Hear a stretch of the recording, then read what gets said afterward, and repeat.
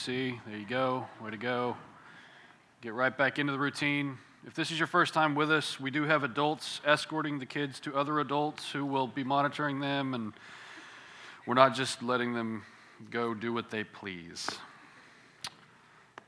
Did everyone get a free banana? No?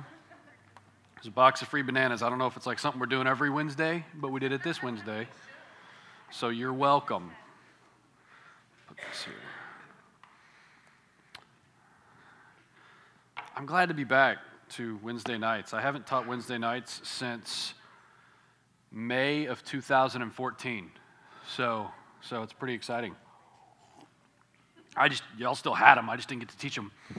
We had summer, and then I went on a sabbatical. So welcome. We're really glad you're here. In previous semesters, we've worked through the Bible, and we'll continue to work through the Bible, but we're doing it a little bit different. We began in Genesis. We made our way through Obadiah, and I think it was Obadiah, if I'm not mistaken. Does everyone remember the Obadiah study? Yeah, good. So we at least made it through Obadiah. I know that much. But this semester, we're going to be using the majority of our time considering spiritual disciplines. We're going to look at details and have to be honest about our lives and look at things we're probably all generally not good at. So aren't you excited about the coming days to look at the things we fail at so easily? But that's what we're going to be doing, and I'll explain a little more as we go. But before we get started, I just want to pray. So y'all pray with me, and we'll dive into it. Lord, we love you very much. We humble ourselves before you tonight.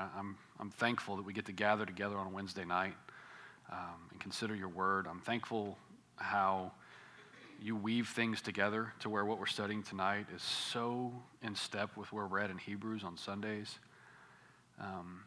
I hope, Lord, that as a product of this study, and we're praying for it before we even start, that the result would not just be head knowledge, would not just be information, but that the result of our time would be closer, people who are closer to you, that we would grow in our relationship with our Lord, that we would treasure that relationship rightly, that we would walk in that relationship rightly. So I've prayed for that in preparation for this study. I pray for clarity now, and I pray that we would be honest with ourselves and honest with you as we look at some things. Lord, we love you very much. We thank you for Jesus. We pray these things in Jesus' name. Amen. So, before I explain why we're looking at spiritual disciplines and what spiritual disciplines are, I'd like to hear from you. What do you think of, what comes to mind when I mention spiritual disciplines? Prayer? What? Gratitude? Nice. I didn't expect that one as one of the first answers. Bible study. I expected prayer and Bible study to be the two that are obvious. Does anything else come to mind? And I asked that confessing that when I first began to look at spiritual disciplines, I thought prayer and Bible study. What else is there? Is there anything else that comes to mind for y'all? Meditation. Patience. Nice. Fasting. Ooh, fasting, right? So commonly practiced discipline of fasting. Yes, we're going to engage a bunch of those. In general, my question for you as we begin, in general, and don't answer out loud, it'll be awkward. Do you feel disciplined as a Christian? Just in general. If we're going to start off on an honest foot, I just want to ask, do you feel disciplined as a Christian? As brothers and sisters in Christ, are you sitting there right now feeling pretty well disciplined? And my hope is that some of you are like, yeah, we've made some strides. We got some things in order. I hope there's not a mental train wreck going on right now in this room. I hope that some of you are like, yeah, we're moving in some things. But my suspicion is that we may be very aware of areas that we need help in our disciplines. My suspicion, some other questions you could ask to see if you're disciplined. Are you restful? Are you rested right now? Are you coming into Bible study undistracted? Are you coming into Bible study feeling like you've had a handle on things and now you are ready to focus on the Word and the Lord? Or is there a general frantic nature to your life? We're going to dig into this a little bit deeper, but part of the reason I've decided to go this direction is that I personally struggle with discipline as a Christian. And I want to say that up front, because what I feel like we're embarking on this semester is a journey together, not to sound like a cheesy corporate gathering. We're on this journey together. We're all on a boat, and we're all equal. Yes, all those things. But I struggled preaching through Isaiah because I was preaching through something that seemed so far above what I could wrap my head around, and so far above what I thought I was getting as a Christian. Spiritual disciplines are the same thing. Why I've decided to do it for a whole semester, I don't know. I'm hoping it promotes growth and goodness, but I have not mastered a single thing that we're working on. And I want to confess to you, I feel like a total novice at almost everything that we're going to talk about in the way of discipline. So we're really joining together to go on this journey together, because you don't have a guy up here who's going to be telling you about this sort of guru experience that I had in a time of my life for these disciplines. It's not like that at all. In fact, I've humbled myself before the Lord and just asked that He would allow me to grow in these things and to really be honest in some of my shortcomings, because I think it helps us to all be honest together. So the church blessed my family and me with a 3-month sabbatical from September to December. So from September 1st to December 1st, I was given this bizarre, weird, otherworldly, not normal experience of having no job requirements and no ministry requirements placed on me for 3 months. I was given this 3-month window of having no responsibilities, no having to get to work. I'm almost embarrassed to talk about it, because I feel like as I say those things, you're going, I hate you, and I hate you, and I hate you more, because it's like, I had to go to work. Why didn't you have to go to work? And so I'm telling you, I still feel like it's scandalous. I can't believe that that's part of the way we operate as a church. What it says in our Constitution and bylaws is that for every 5 years of full-time vocational pastoral ministry, there's a 3-month sabbatical. And the purpose of the 3-month sabbatical is rest and growth. I didn't write it, but I'm thankful for whoever did. And it's very, very humbling. And so this is a very unique time. And during that time, I want y'all to know, because y'all played a big part in that even working. There were a lot of people who taught on Wednesday nights, and staff had to step it up because I wasn't doing anything. And so, and for a control freak, which we'll get to later, that can be daunting, that kind of rest. I want y'all to know that during that time, my family was really, really blessed. As a family, we were freed up from normal responsibilities to focus on rest and growth. And I think it's so weird and bizarre, and it was such a blessing. We had a lot of fun. We really enjoyed our time. But we also had a time for a good amount of observation and introspection. We were able to look at our family and our dynamics, and look at others' family dynamics that we just got to see more because we weren't doing other things. And some of what I found troubled me. So I'm starting this with some very honest and troubling things I learned about myself on sabbatical. The first is that even though I had no vocational requirements, that's a fancy way of saying I didn't even have a job, really, I still felt very, very busy. Isn't that weird? Even though I had no vocational requirements, no pressing matters that were meeting me every day, no getting to the office at a particular time and staying through a particular time and going home to prepare for the next day in which I would do those things, even though my entire requirement job-wise was lifted, and elder-wise, which is another thing above just job stuff. It was all lifted. I still felt very, very busy. It was weird. It troubled me. I'm sitting there looking at Lindsay saying, I'm on sabbatical. Why does this feel busy? It's very weird. The second thing that I realized was that you can work really hard and still be lazy and undisciplined. Just because you work hard at a job doesn't mean you're a person who's not lazy. I'm not calling you lazy. I'm just offering up the possibility that even though you work hard, you might still be lazy like I struggle with, and you might still be very undisciplined. You may work your tail off and get home and be tired, but that doesn't mean you're not lazy and undisciplined. That's what I found when the job part was taken away. Because with the removal of particular responsibilities, I did not naturally default to more prayer.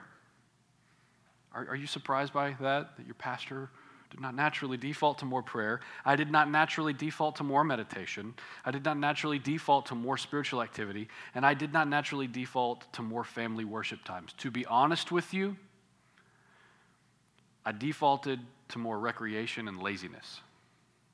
That was what I saw as my default in the first weeks of being here and not doing my job. Third, that goes with that is that I found that the disciplines and priorities that I did have became far more optional, like Wednesday nights. When I'm teaching on Wednesday nights, oh my goodness, man, the week revolves around it. I'm ramping up to it. I'm praying for you guys. I'm going to the Word. I'm structuring my notes. But oddly enough, when I was on sabbatical, Wednesday nights became a bit more optional. Heck, there were times that Sunday mornings were even optional. Where it's like, we're here, but no one knows we're here. For all they know, we're out of town. You want to be out of town? Just because? Just because we can recreate and do things like that? And so, even though I didn't have vocational requirements, I still felt busy. I realized that you can work really hard and still be a lazy and undisciplined loser. I realized that the disciplines and priorities that I did have became far more optional when I began to move in that direction. So you may be thinking at this point, okay, clearly sabbatical is a bad idea. Clearly, you should never do that again because you're lazy and undisciplined. But I do have a fourth observation. And my fourth observation is that every single person that I have encountered is struggling with the exact same things. So I get to take all this stuff I had to work through on sabbatical, and now you're going to have to work through it with me.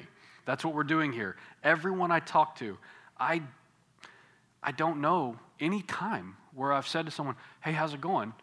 And I hear, oh man, things are great, things are well balanced, our schedule's reasonable, and our kids are well behaved. No one says that. Everyone says, dude, things are crazy busy. Man, I'm trying to keep my head above water. And this is a theme that we visit a lot on Wednesday nights as we talk through things, but I don't get the general sense that the people that the Lord has in my life are people who don't struggle with the same things. What I get the general sense of is that whether you're single, whether you're married, whether you have kids, whether you do not have kids, whether you have a full-time job, whether you have a part-time job, I hear this general voice that says, things are crazy. Things are so busy. There's so much to do.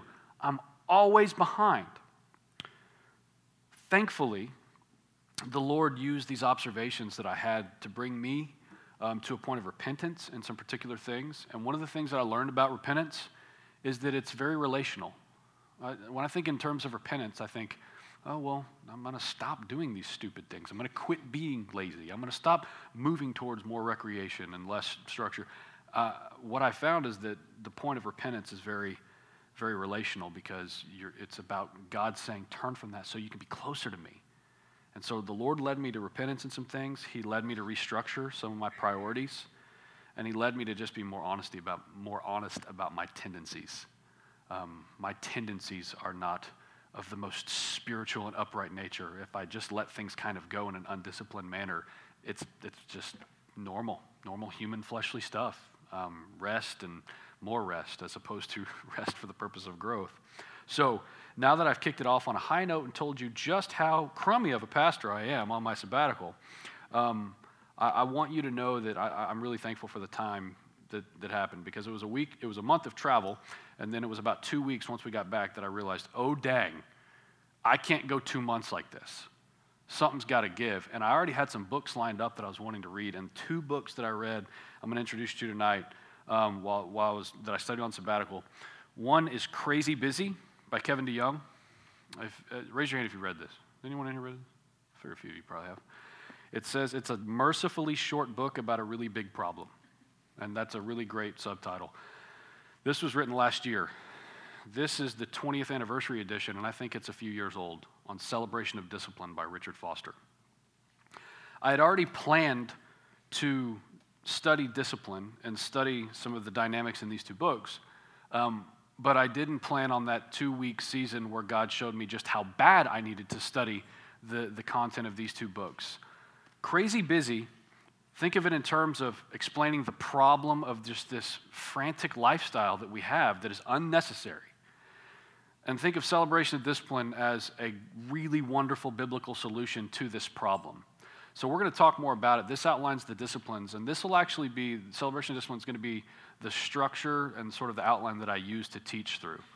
We're going to cover a total of 12 disciplines, and when we get to simplicity, I'm probably going to spend at least 3 weeks on that.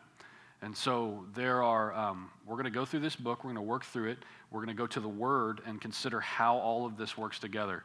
And I'm going to cite some things from this book. Crazy Busy by Kevin DeYoung and Celebration of Discipline are two books that really helped me to work through this dynamic that I saw in my life and this dynamic that I saw in a lot of your lives. Turn to Isaiah 57. Isaiah 57, verse 20. Y'all have any questions about what that little intro that I just did? Is there any points that need clarification? Everybody feeling at least a little convicted, maybe, that there's some work to be done? No. All right, Isaiah 57:20 says, "But the wicked are like the tossing sea, for it cannot be quiet, and its waters toss up mire and dirt."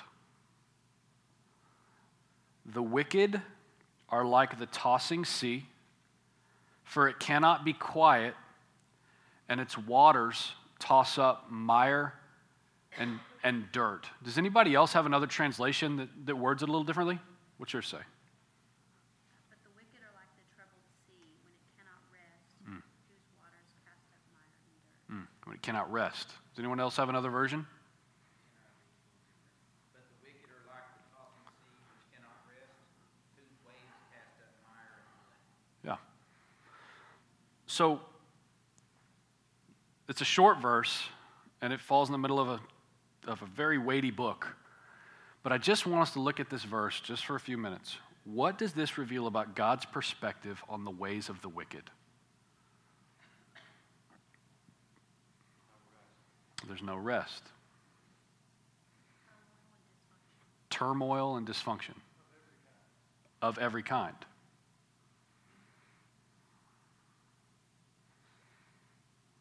What else?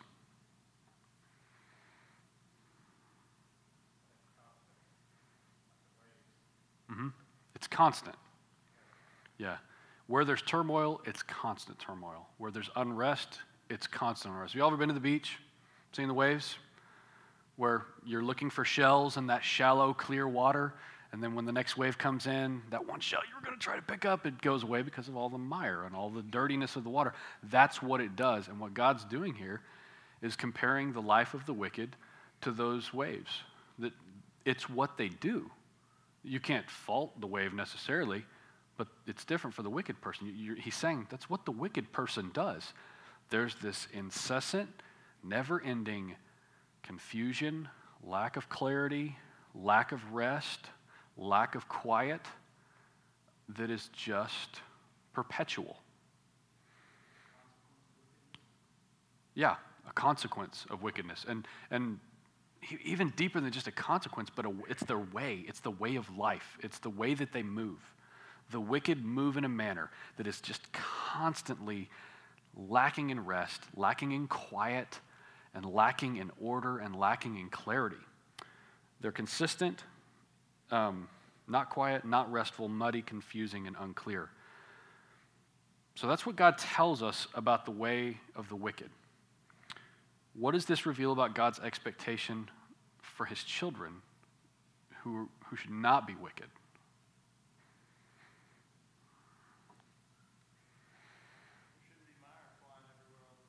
Okay. Shouldn't be mire flying everywhere all the time.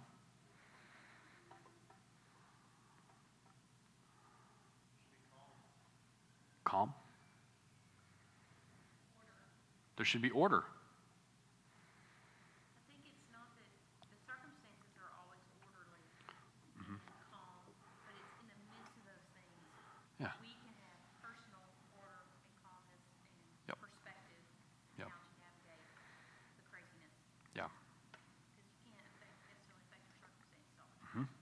How you navigate those things. Yeah. Yeah, I mean, Scripture says, do not be surprised at the fiery trial when it comes upon you as though something strange were happening to you. So by that very nature, we can say, this doesn't mean that nothing crazy and out of whack happens in the lives of believers. It means that there's a consistency and a constancy in your movement that allows, when those things happen, it doesn't just have to be frantic, madness, confusion, lack of clarity, lack of direction. There is an order in place that keeps that from happening. It's not supposed to be a life of unrest for God's children. Plain and simple. We have to hear that tonight. It's not supposed to be a life of unrest. It's not supposed to be a life of confusion. It's not supposed to be a life of noise. These are signs of wickedness. I want us to just honestly sit with that for a moment. It's signs of wickedness that point to this frantic disorder where there's never anything in its place and there's never a consistency where you can center down on Christ. If it's just always the tail wagging the dog and having to react to circumstances and it's always disorder, as a believer, God wants you to hear, he calls that the wicked way. And so we have to sit with that for a moment. And then what we need to do is consider what we're actually talking about. So my question for you is, what are the things that make up the noise and the confusion and the lack of rest?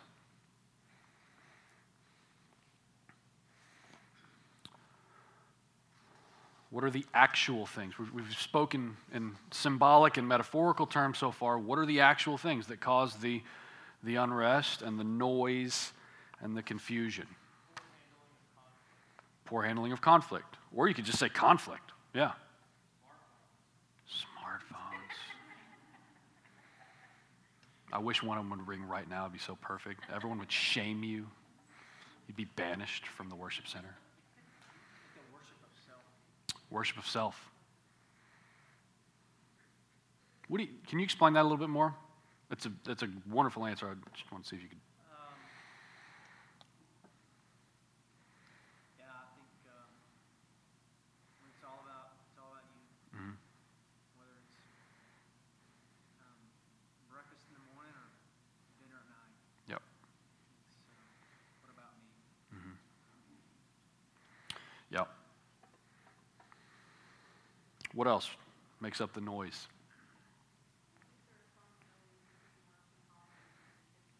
Yeah.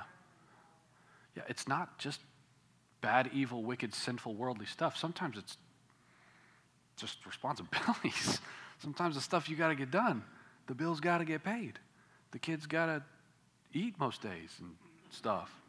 And so there's a lot of things that cause the noise, and not all of it's bad. What are some other things? I really want to explore this for just a minute.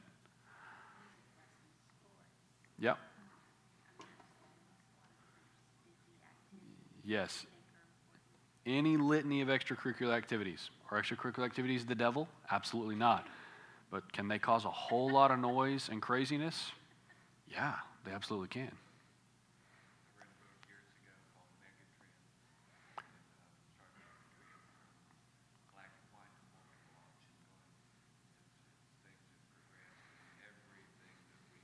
Yeah. Yeah. Yeah. Yeah. Mm-hmm. Yeah. Yeah. Yeah, it's overload. 1,000 decisions that make up your own little kingdom. That I decided that channel, I decided that meal, I decided that color of outfit, you name it. While we're on that, I call it the arrogance of opinion. Mm-hmm. We go around and put our judgment on everything. Well, I don't like today. Well, I like it when it's a little cooler. Well, I like that Oh, yeah. Well, I don't like the way that looks. Yep. You- Yeah. You put your opinion, you can stand back and just observe the drama unfolding before your eyes. Yeah. We tend to put a judgment on darn Yep. everything that comes before us. Yep. Yeah, there's a futility in judging the weather that is so funny to me. Like, if it's cold, gosh, wish it was warmer. And then when it's warm, it's too warm, and you wish it was colder. And you're actually talking about how miserable it's going to be when it's warm while it's cold. And then you reverse it when it does the other. And it's just like I hear that. I heard the weatherman do it. I'm like, no, you're an objective person. You just tell me what it's going to be. Don't tell me how you feel about it or how I'm supposed to feel about it. You just tell me what the temperature's going to be. You're supposed to be objective. You're not supposed to put your emotions in this. And so I'm sitting there looking at that. I'm thinking, man, we can be so utterly ridiculous in what we think about how God decided the weather was going to be. And but there's an arrogance of opinion. I mean, if you ask, we could probably give an opinion on just about anything. You know, Scott, I think the noise too comes from us not being willing to say no. Yes. Oh yeah, we're gonna spend some time on that. In his book, he talks about prioritizing and posterioritizing. Like what goes on the end of the list? What are you gonna say no to until you just absolutely can't say, no anymore? I mean, like this morning, buying over the parent calendars, Mm-hmm. and I didn't know about a trip of his, and I'm supposed to be gone, and now I'm like, Mhm. honey, so we have nobody to take care of our children, and Brooks at the ball game. I started crying, and he thinks I'm crazy because I'm crying. Yeah. In that moment, We all have different solutions. I was so Yeah. overwhelmed. I was so overwhelmed at this is what I'm now going to have to do Yeah. to take care of all of this. Yep. So then, literally, I go work out. I come home. It's only been an hour, and I'm talking to my mother-in-law, praying that she's available. And Clay comes out and he goes, "Oh, well, wait, that trip got canceled." I'm thinking to myself, "Oh my gosh, I just cried over nothing and stressed out, and now, hey, whew, my worries are gone." But Yeah. I was like, and I just did a teaching time at Bible study, like a 30-minute extensive on being nearsighted and not looking towards That's the this worst. future Yeah. resurrection that we're going to experience. And I'm Yep. like totally like not taking my own medicine. Oh You yeah. know what I'm saying? Oh yeah. Oh, I know what you're saying. Oh, I get it. I wish I didn't, but I do. Yeah. So I'm laughing out loud. You're saying this. I'm like, we just experienced this morning. Yeah. You know? Yeah, I was convicted when we were on sabbatical. I'm like, I don't have a dang job. And, well, we've got this dinner on Sunday night. We've always got ballet on Monday. We've always got DI and soccer on Tuesday. Well, and then there's Wednesday nights, which are a little more optional now. But then we have Thursday night life groups, which oddly were more optional on sabbatical than off sabbatical. We already struggle with it. And it's like, you don't have a job right now. But it's still that just absolutely frantic pace. So in his book, he states that busyness ruins our joy, robs our hearts, and covers up the rot in our souls. It ruins our joy, it robs our hearts, and it covers up the rot in our souls. And he says, for most of us, it isn't heresy or rank apostasy that will derail our profession of faith. It's all the worries of life.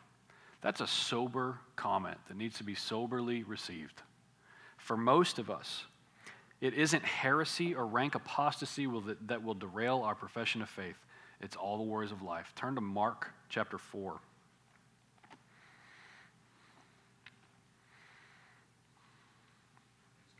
Sir. Uh-huh.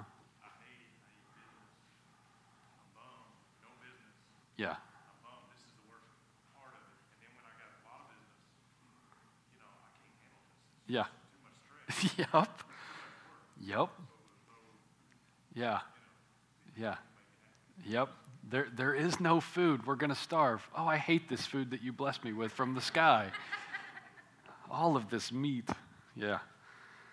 Mark 4, chapter 4, verse 18 says, this is the parable of the sower and the seed and the soil. And in 18 it says, and other seeds are the ones sown among thorns. They're those who hear the word, but the cares of the world and the deceitfulness of riches and the desires for other things enter in and choke the word, and it proves unfruitful. I think a lot of times as Christians, we read the parable of the sower, the seed, and the soils, and we're like, yep, stinks for those people. Yep, stinks for those people. Yep, stinks for those people. And then we just kind of jump to this conclusion that, thank God, we are good seed and good soil. And I hope it's true that we're good seed and good soil, but that doesn't mean that we shouldn't pause and say, hold on a minute. There's seed that is sown that lands among thorns. They hear the word. They were here on Sunday. They were here on Wednesday. They may have even re-listened to it online. They may have podcasts that they're going to all the time. It may be the only thing that plays in their car. You hear the word. But what is it that chokes out? The cares of the world, the deceitfulness of riches, and the desires for other things enter in and choke the word, and it proves unfruitful. I want to encourage you to be honest with yourself and ask, is anything currently choking out the word in my life? That's something we need to do to prepare for this study on spiritual disciplines. Is there anything particular? I'm not just talking in vague terms and generalities. Is there anything in particular that's choking out the word in my life? And if so, what is it? Make a list. What is it? DeYoung continues in his book. He says, Jesus knows what he's talking about. Jesus knows what he's talking about when he talks about the impact of culture and world and stresses on human flesh that he created. He knows what he's talking about. As much as we pray against the devil, which is another part of that parable, and as much as we pray for the persecuted church, which is another part of the parable, and things we should pray for. These are things that choke out. Persecution chokes out the word. The devil chokes out the word. He notes that in Jesus' thinking, the greater threat to the gospel is sheer exhaustion. You may agree with what he says. You may not agree with what he says. But just consider it. Sheer exhaustion. Busyness. Here, the cares of the world, the deceitfulness of riches, and the desire for other things kills more Christians than bullets. The seed of God's word won't grow to fruitfulness without pruning for rest, quiet, and calm.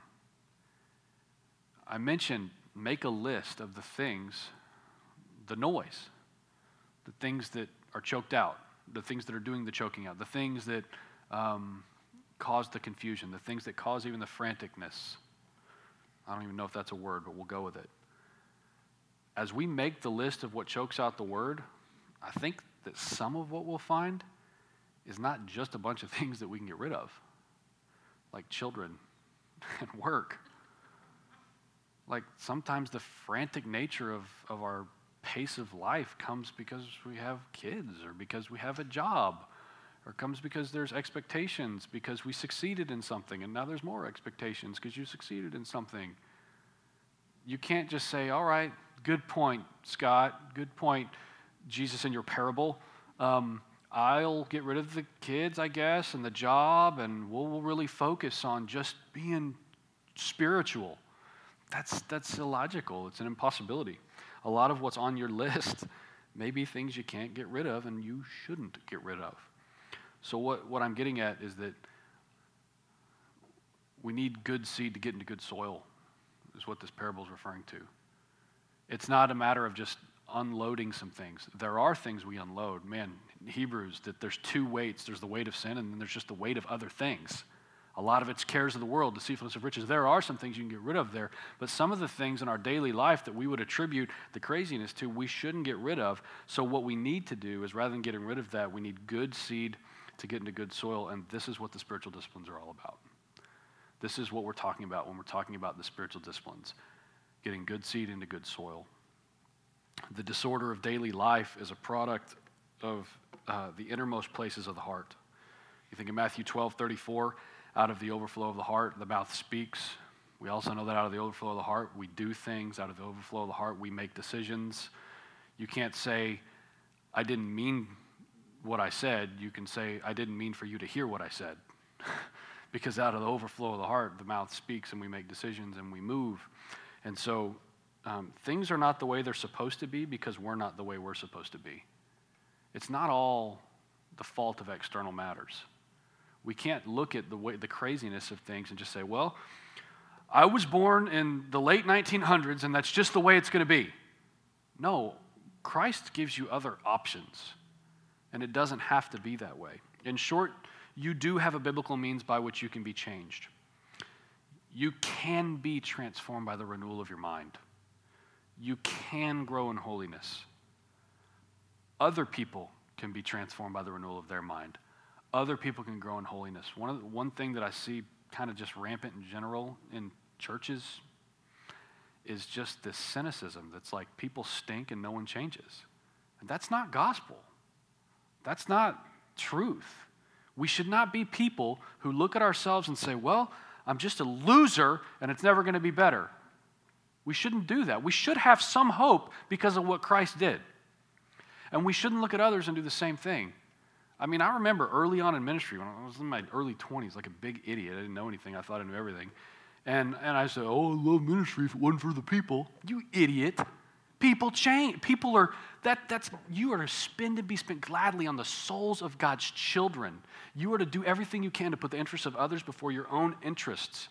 You're not going to do that well if you're cynical and you think that people can't actually change. So the beauty of what we're seeing here is that there is a problem. There's a problem of this frantic pace of life where we're utterly distracted. We're not loving each other the right way. We're not serving each other the right way. We're not serving our families well by allowing this perpetual state of craziness. But the cool, wonderful, good news of the gospel is that you can be transformed by the renewal of your mind. People do change because God changes them.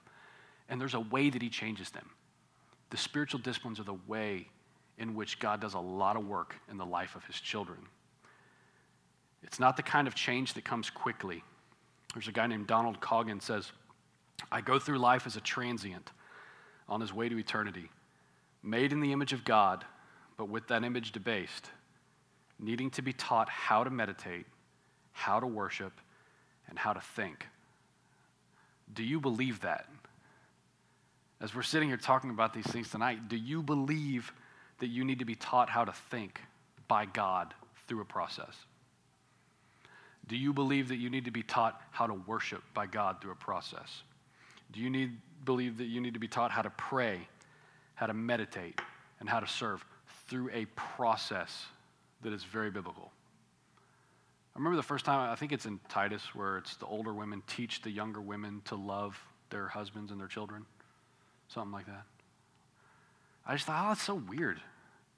Like who's going to accept that? Like, what young woman is like, where's the older woman who's going to teach me how to love my husband and children? But what it implies is it can be taught. It can be taught. That way of love can be taught. And so here in the scriptures, it can be taught, it can be received, and you can actually be transformed by the renewal of your mind. Turn to Galatians 6. There's so much hope in this. I have such a tendency to be sort of cynical and expecting not the best, maybe not the worst, but definitely not the best. And there's hope in this for progress that can be made for us and for those that we're walking with. Galatians 6:8. Kind of piggybacking on what Jesus has already said. And these are verses that you know. I just want to allow these verses to really press on just the rawness of our humanity and not read over them hoping that maybe that doesn't apply to us. It says in Galatians 6:8, for the one who sows to his own flesh will from the flesh reap corruption. But the one who sows to the Spirit will from the Spirit reap eternal life. This is the way it is with the spiritual disciplines. Foster in his book says, the spiritual disciplines are a way of sowing to the Spirit. The disciplines are God's way of getting us into the ground. They put us where he can work within us and transform us. All of the disciplines that we're talking about by themselves can do nothing. They can only get us to the place where something can be done. More particularly, the disciplines only get us to the place where God can transform us. In themselves, they're nothing. Just because you've studied it doesn't mean you've done it. Just because you're beginning to apply it doesn't mean that the discipline itself did anything. The disciplines get us to a place where God speaks to us. He warns us. He encourages us. He strengthens us. He blesses us. He keeps us from moving in one manner and helps us to move in another. And a lot of times that's counter to what our flesh wants. It gets us to the place where God does work on us. They're God's means of grace. The inner righteousness we seek is not something that's poured on our heads. I think sometimes we have that view where it's like, I'm praying for patience, Lord, just pour it out and I'll be good. I'm praying for steadfastness, Lord, so that I'm not so wobbly when it comes to this particular issue. Just pour it out and it'll be good. Has that ever happened? I mean, maybe in really rare circumstances would God just grant you a completely different character trait that you haven't developed at all. He's not below that. I've seen him change people in amazing ways. I've seen a lot of change in my own life that I never could have expected. But usually it's through a process where there's accountability, where there's working to put sin to death, and where there's working to put particular disciplines in place. So, they're God's means of grace. The inner righteousness we seek is not something that's poured on our heads. God has ordained the disciplines of the spiritual life as a means by which we place ourselves where he can bless us. And what we're going to refer to this as is the path of disciplined grace. Grace is free. It's freely given. It's freely received. But these disciplines put us in a place that we're going to call the path of disciplined grace because we want to be changed by God. And that happens in relationship. Christ-likeness happens when you're pursuing Christ, not when you're just pursuing Christ-likeness. This is all so very relational. Turn to Romans 14:17. Romans 14:17. So if you haven't caught on, tonight we're just beginning something. We're not looking at anything in particular, but we're preparing to look at a lot of things in particular. Romans 14:17.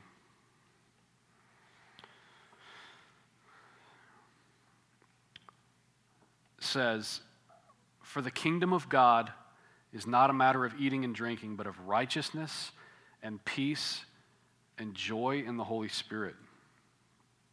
How does this explanation of life differ from what we read in Isaiah 57:20? How does it differ? Isaiah 57:20 was the waves verse in the mire.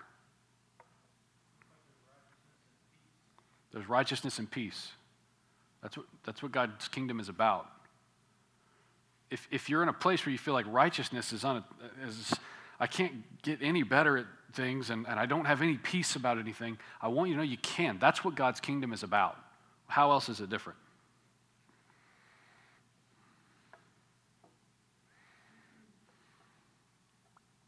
There's also joy. I don't imagine that there's much joy in training. Yeah, that's a huge difference.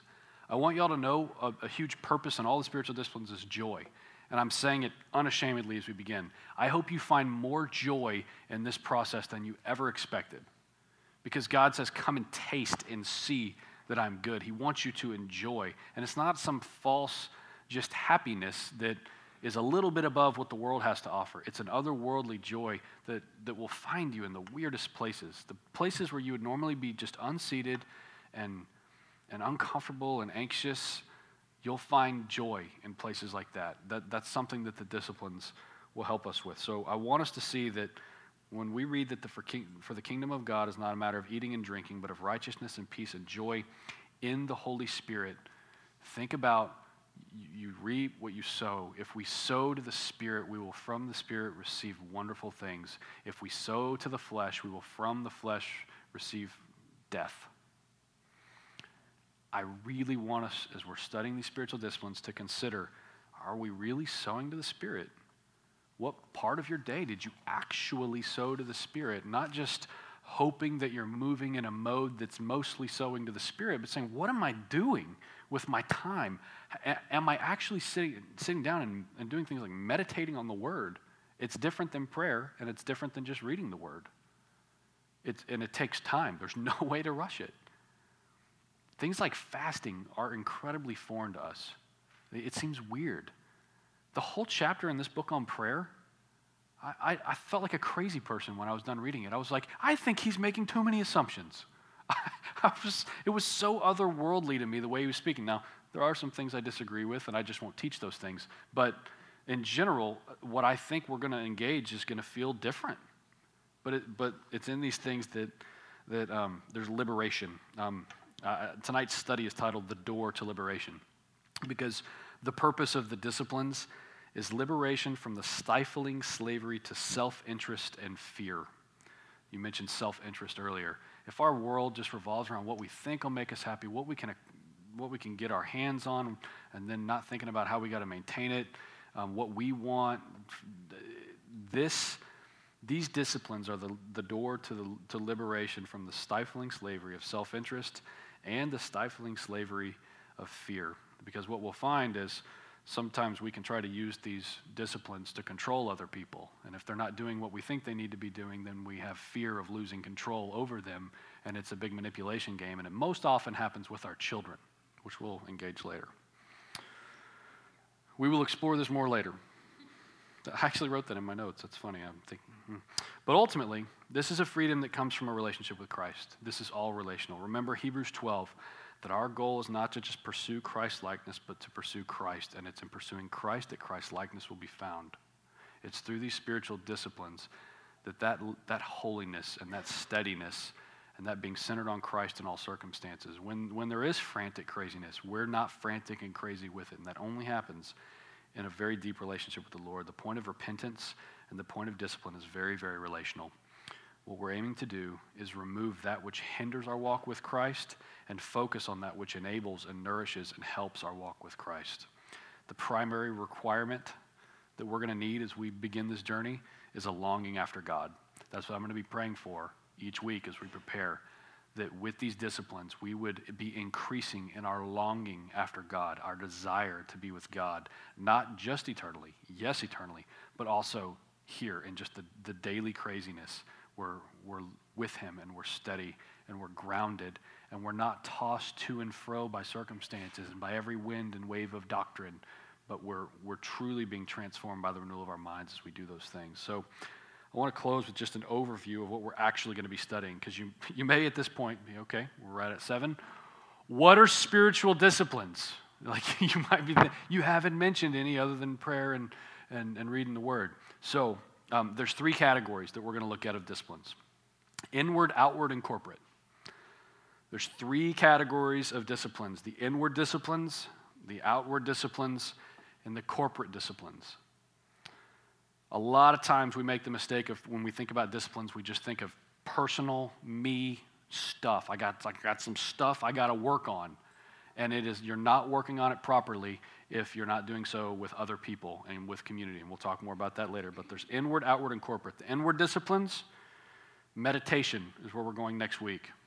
Not Eastern mysticism meditation, but a filling of the mind rather than an emptying of it. We're going to talk about that next week. Prayer is the other inward meditation. Fasting and study. Those are the disciplines, the inward disciplines we're going to talk about. The outward disciplines are simplicity, which we're going to spend a lot of wonderful time on. It's funny that simplicity is what we're going to spend the most time on, and I get it. It should be the shortest study, right? Simple. Solitude. Some of y'all are terrified of solitude.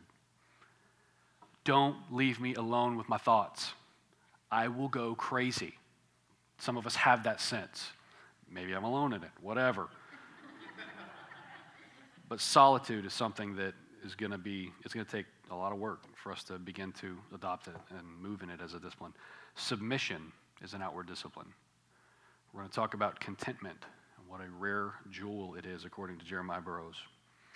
And service is an outward discipline.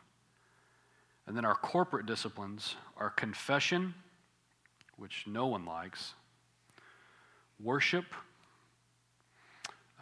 guidance, and finally celebration. The title of his book is Celebration of Discipline, because you may be thinking, that list sounds like a drudgery. That list sounds like you have got planned for us the worst possible study, because all it's going to do is talk about what I'm not good at. There's celebration of joy. Joy is the keynote, the thread that runs through every discipline is joy. And so our last one that we'll end with is going to be celebration. Are there any questions? So I'm really glad you asked that.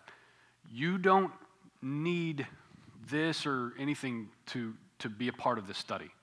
I'm teaching it in a way where you don't need any external resources outside of your Bible. Now, if you want to, I encourage you to read this and to read this. And really, I wish that everybody would get this book and work through it together and read it each week in preparation for our Wednesdays in the same way that you're reading Hebrews every week in preparation for Sunday. That's what I wish would happen.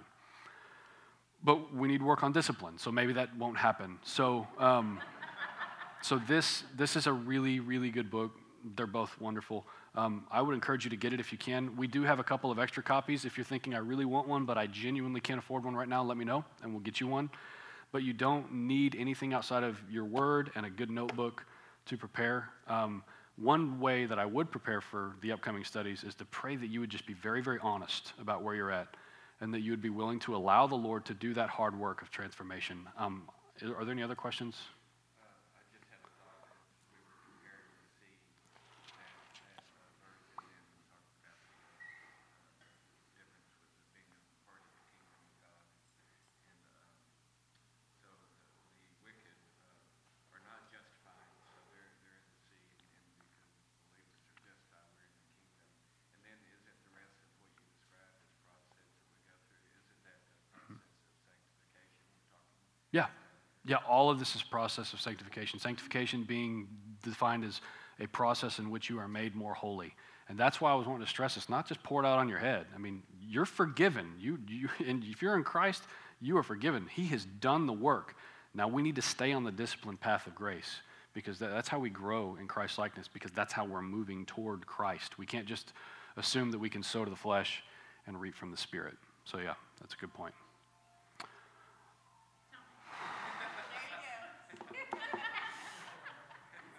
Sorry I went over by a minute. I want to end with Romans 12 because I feel like we can't say it enough, so I'll read this and then we'll pray. Romans 12, as we prepare for this is what I'm hoping for. I appeal to you, therefore, brothers, by the mercies of God, to present your bodies as a living sacrifice, holy and acceptable to God, which is your spiritual act of worship. Do not be conformed to this world, but be transformed by the renewal of your mind, that by testing you may discern what is the will of God, what is good and acceptable and perfect. Lord, as we prepare to kind of begin this journey together and work on spiritual disciplines, my hope is that we would do so as worshipers who are presenting our entire being to you, truly believing that we can change, truly believing that we can be transformed by the renewal of our minds, and truly believing that there is more joy in store, even when circumstances are not particularly joyful. Lord, I know that the people in this room, we're brothers and sisters, and there are some very real trials that are going on. There's very real heartache. There's addictions. There are tendencies. There is indwelling sin that is choking some of us. There are distractions that are so difficult for us. There's no shortage of things we can spend our time on. And so my hope is that we wouldn't just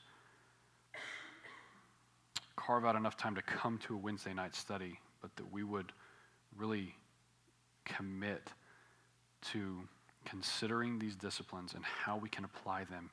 And I'm so eager for those moments where we begin to walk in them and we see this change inwardly that will inevitably be seen outwardly as we love each other and walk together and serve together. Lord, we pray that your will would be done in all things and that we would be thankful in all circumstances, knowing how to be brought high and be brought low, knowing contentment, and eager to be rid of anything that would break our relationship with you. We love you, Lord. We are thankful for the grace you give us, and I pray that we would be good stewards of that grace. Pray these things in Jesus' name. Amen.